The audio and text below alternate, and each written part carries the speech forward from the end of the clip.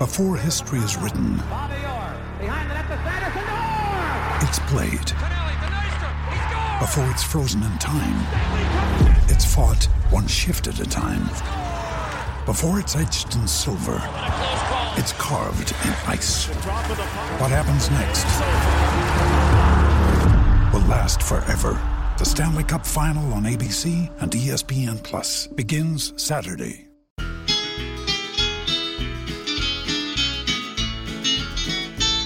It's the moment of the evening every K-State fan enjoys. Settle down and pour a whiskey, crack open a LaCroix. Please put your hands together and make a little noise for your favorite Wildcatters, the handsome Bosco Boys. Ooh, Bosco's Boys. Come on, boys. What's going on? Boys are back. Before we get into the show, just real quick, I want to give a shout out to BetOnline. They're the title sponsor for the entire Armchair Media Network, including our show. This is going to help us do some new crossover merchandise, live shows, and expanding into new mediums once life gets a little bit back to normal in the sports world, including but not limited to some YouTube and Facebook live events. And like I said, we're really excited. We hope to be bringing you live and in-person shows this football and basketball season, and that's all thanks to BetOnline. And speaking of the sports world getting back to normal, NASCAR, European soccer, UFC, and golf are all back. And if you want to scratch that gambling itch, go over to betonline.ag. They have all the best props and odds, everything you could want. On top of that, they have live simulated events that you can bet on as well, and a $10,000 Madden bracket challenge for free. Visit betonline.ag on your computer or mobile device to check out the action. BetOnline is your online wagering solution. All right, well, another week, and anyone who's been a long-time listener knows that Grant and I absolutely hate the summer, so the weather this week was absolutely horrible in my opinion. You know, up in the 90s, it truly feels like summer, which for a college sports podcast really is the off-season blues. But enough stuff has been happening over the last couple weeks that I'll touch on some of those news points.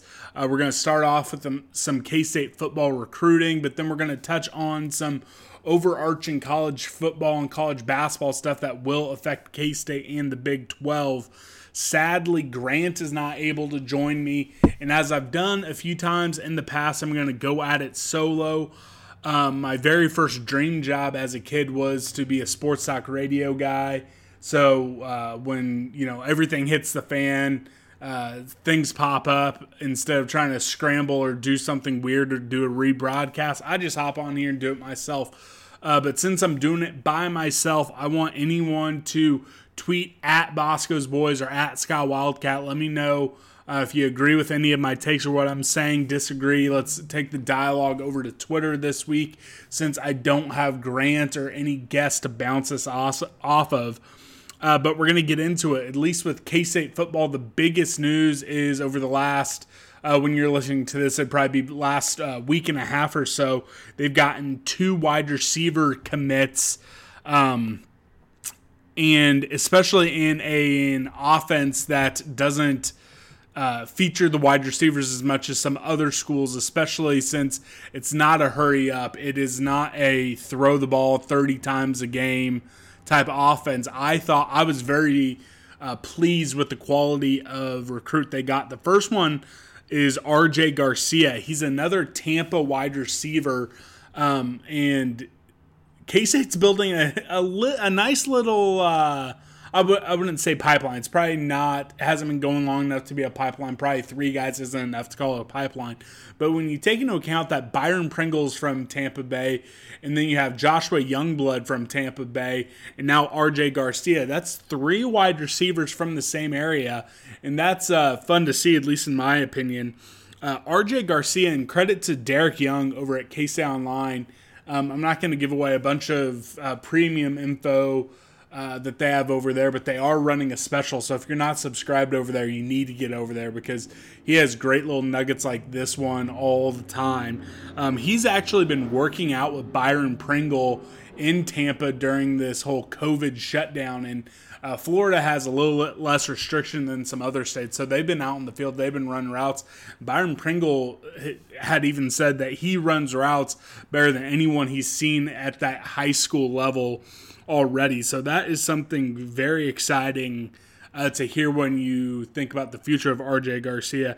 He's at the same prep school as well as Joshua Youngblood, so you have to think that working out with Byron Pringle, being from the same prep school and talking with Joshua Youngblood as much as he does, that definitely played a role in him committing sight unseen. Again, with all the recruiting restrictions, none of these recruits are able to take any visits. A lot of these commitments are coming from guys who are either local or semi-local who have visited schools quite a bit, or they feel such an attachment to, the players, the coaches, that they're committing sight unseen.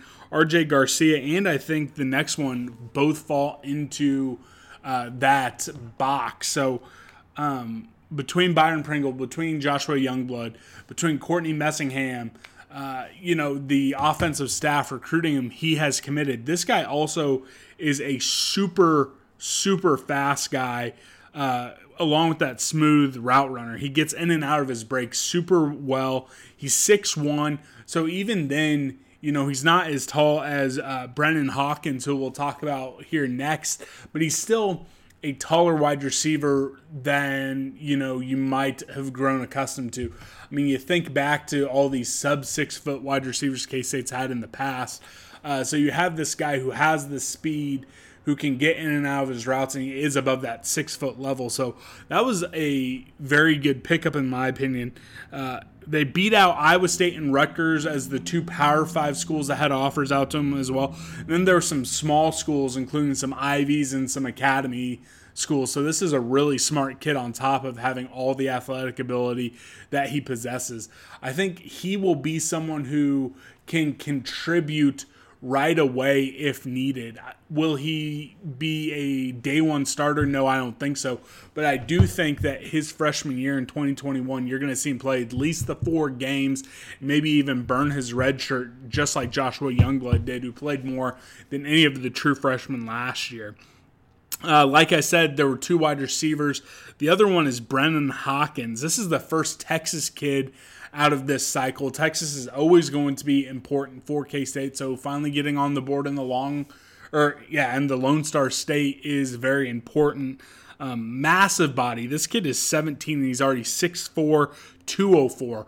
So you have a body that K-State has only seen at wide receiver, maybe like Sebastian Taylor. There haven't been that many guys who come in with that size right away. There are some folks who even on message boards are trying to say maybe he moves to tight end. He has a build, and in his highlight tapes, he actually has 2 minutes of him blocking, which is something you want to see out of a wide receiver at K-State under this Chris Klieman and Courtney Messingham offense. But I'm not so quick to do that. Having a big body who can be on the outside, who can go up and get it. He has the best thing about him, and again, I'm just a Joe Schmo guy when I watch his tape. I'm not a talent evaluator by any means, but he has body control, and when the ball is anywhere near his catch radius, he's bringing it in. And that's exciting to see out of this guy. And in some Rivals articles and some Texas prep websites, when they talk about this kid, he's someone who really probably got hurt by this whole COVID thing and having all the traditional camps and combines shut down.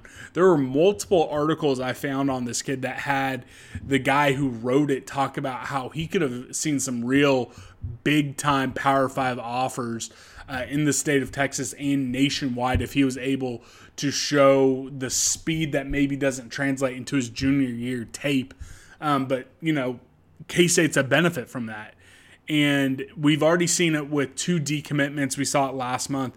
I do have a little bit of a fear that, hey, especially with Brennan Hawkins, that once the season opens up, once the visits start going, we're going to see a lot more decommitments and a lot more madness during the season than you typically would in a college football recruiting period. So he's one to keep an eye on. I want to keep him. I'm very big-bodied wide receiver. Again, something that there really hasn't been, at least in recent years, a big history of at K-State. So I'm excited to see what happens. They beat out KU and Texas Tech. Again, two offenses that really do throw the ball more, get more plays in any given more plays in any given game. So it's impressive to get recruiting victories over them. Also, a bunch of the smaller schools in the area as well. So again, I think both those wide receivers are really good gets for the recruiting restrictions that are currently out there. And I continue to be very encouraged by this staff on the recruiting trail. I know it's very easy in the message board and Twitter era. Anytime something goes wrong, you don't get a commitment that you wanted, for fans to start complaining and point fingers. And, fans are going to do what they do. I'm not immune to that myself. But I do think when you really start to examine these players that they're bringing in this class, you're starting to see what this staff can do. And again, is it good enough? Is it good enough right now to be at a point where you're contending for the Big 12 year in, year out? No, probably not. Not unless this staff is one of the top staffs in talent development once they get in there. I don't think this is good enough to be where I think K-State fans want to be, and I think you can realistically hope to be. We've seen in recent times Baylor, TCU, and Oklahoma State be in that contention year in, year out for a sustained amount of times for 3 to 4 year stretches. I don't think K-State fans should say we can never get back to that point where you are contending for them every year in a 3-4 year stretch. And I think they'll get there. I think the recruiting will continue to get better. And I am encouraged to see really how the talent develops year over year from year one to year two. Not having spring practice and having all this madness surrounding, summer conditioning and getting ready for summer camp does put a little bit of damper on those hopes. But I'm very encouraged in what I'm seeing so far. One thing I was going to talk about with Grant, and I'll just at least give my opinion, is when it comes to recruiting, especially on the offensive side of the ball, what they want in any given position really is starting to take shape. There's two very specific types of running backs they're going after.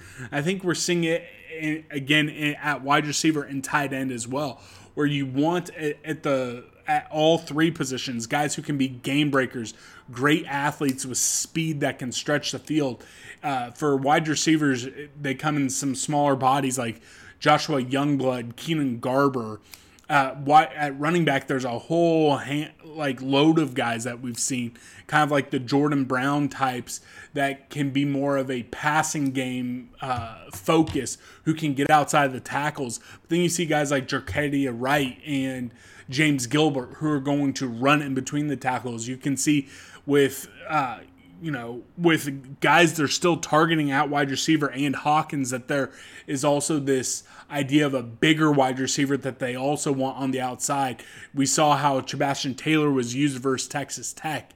So they also want those guys along with those, super fast game breakers that they put on the inside, and they can do gadget plays. And then at tight end, we've seen them recruit two specific different type of guys, where you have some that are going to be definitely your pass catching, stretch the field, passing game type guys, and then you're going to see a more traditional tight end who's more about blocking. We saw, Logan Long, who now is playing offensive tackle, but we saw how they used him at tight end, and then we saw how they used Nick Leonard at tight end. Two totally different skill sets at the same position, and you can see that in how they're recruiting as well. So I'll be very interested to see if they continue to go with this in the future years, or if they start saying, all right, now we feel confident with where we are in the Big 12, and start to then just look outside of the mold that they want.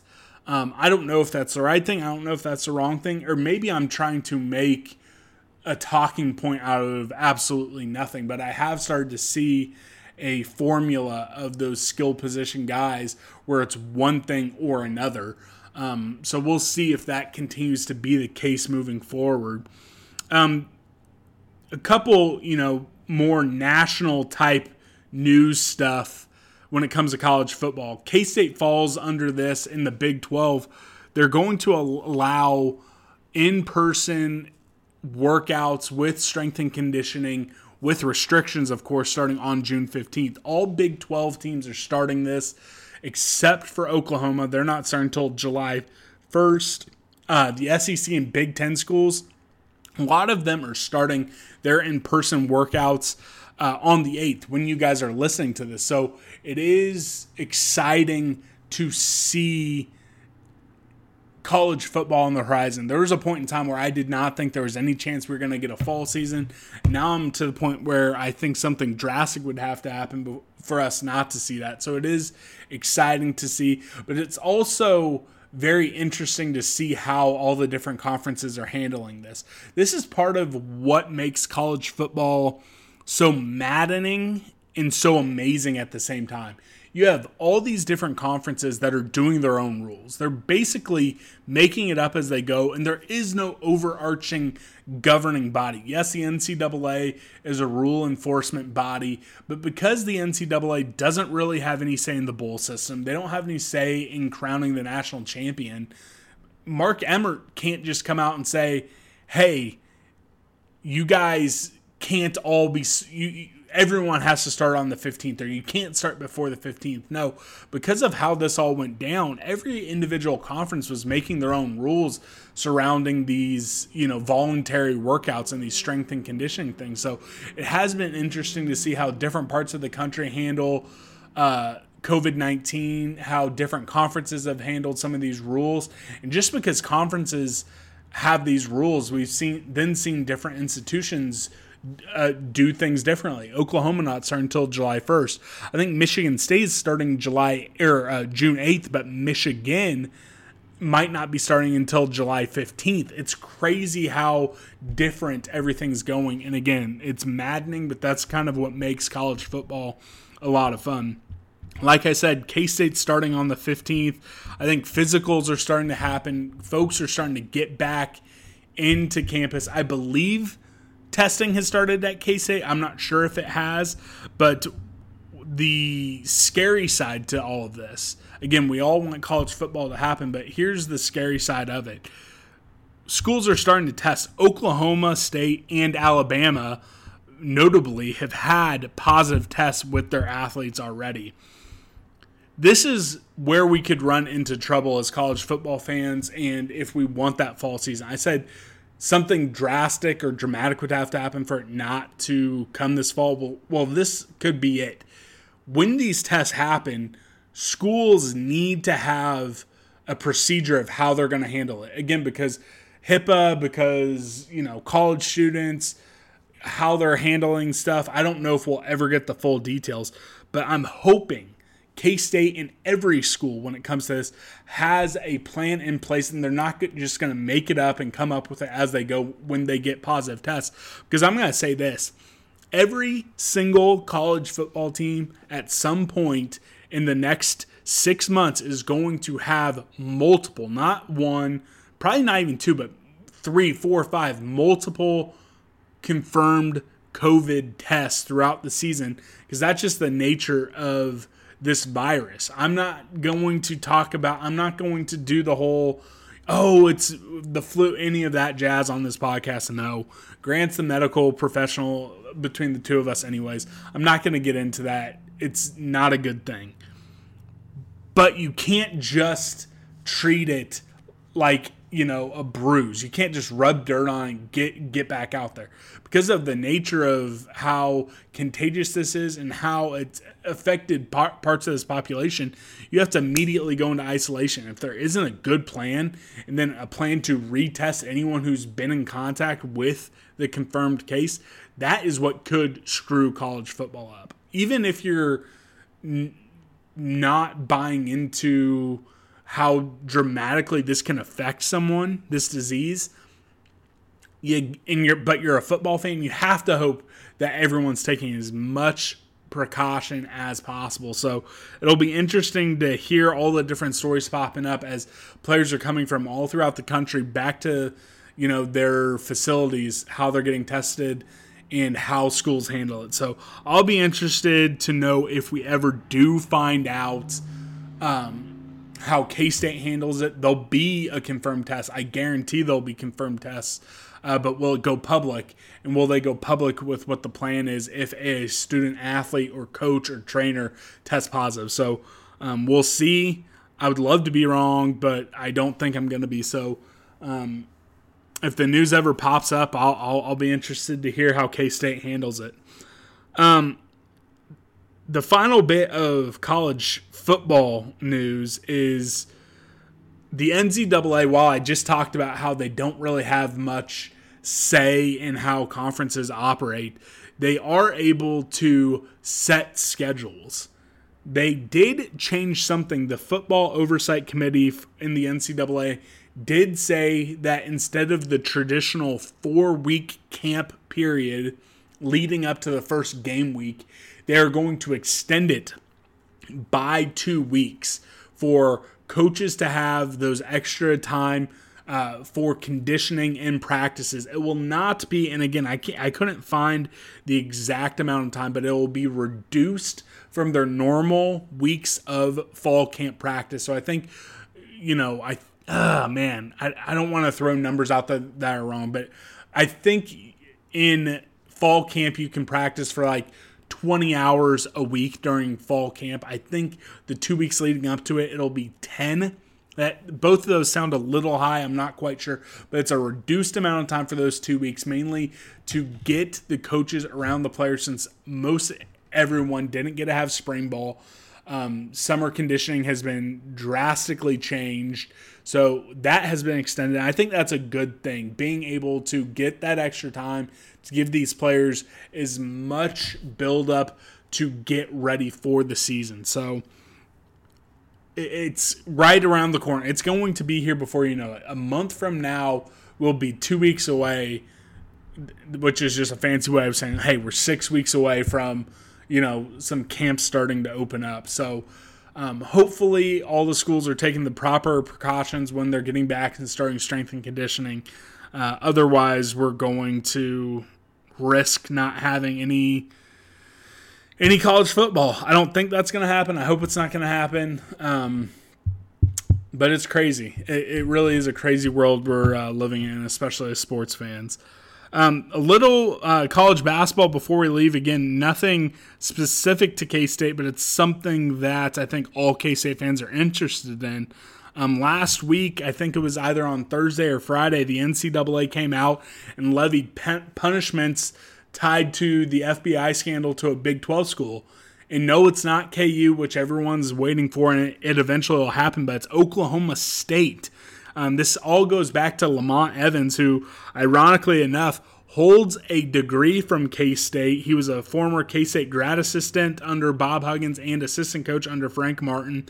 He went to South Carolina with Frank Martin, came to Oklahoma State with Brad Underwood, where, he's going to federal jail for 3 months for the crimes he committed. And then the NCAA took what came out in the trial, and they hit Oklahoma State way harder than I expected. I thought maybe they would get some probation. But Lamont Evans is getting a 10-year show cause penalty, which basically means he's not going to coach in college basketball for at least 10 years after he gets out of federal prison. And let's be real, 10 years, he's probably done. He'll never coach in college basketball ever again. And then the NCAA gave Oklahoma State a 1-year postseason ban. So guess what? With that great recruiting class they have coming in, they will not be able to go to the NCAA tournament or NIT, or I think even Big 12 tournament in 2021. They're going to be placed on probation for the next 3 years, which means they are going to get hit even harder if something comes out in the next 3 years about, how'd they just so happen to get one of the top 5 recruiting classes in 2020. I'd be nervous about that probation period if I'm an Oklahoma State fan. And over the next 2 years, they're going to have a 3 scholarship reduction. So that means over the next 2 seasons, they have to have 3 total scholarships go unused. I don't know what their current scholarship situation is, but chances are if they're full right now, that means in the 2021 season, or the 2021-22 season, they're going to have to play with only like 9 scholarship guys, which is going to handicap them. I think there's also some recruiting restrictions put out there. So this might be a blow that really hurts Oklahoma State. I'd be surprised if we see Oklahoma State in the tournament, any time in the next 4 or 5 years, which is a tough break for them because of, that recruiting class they came in.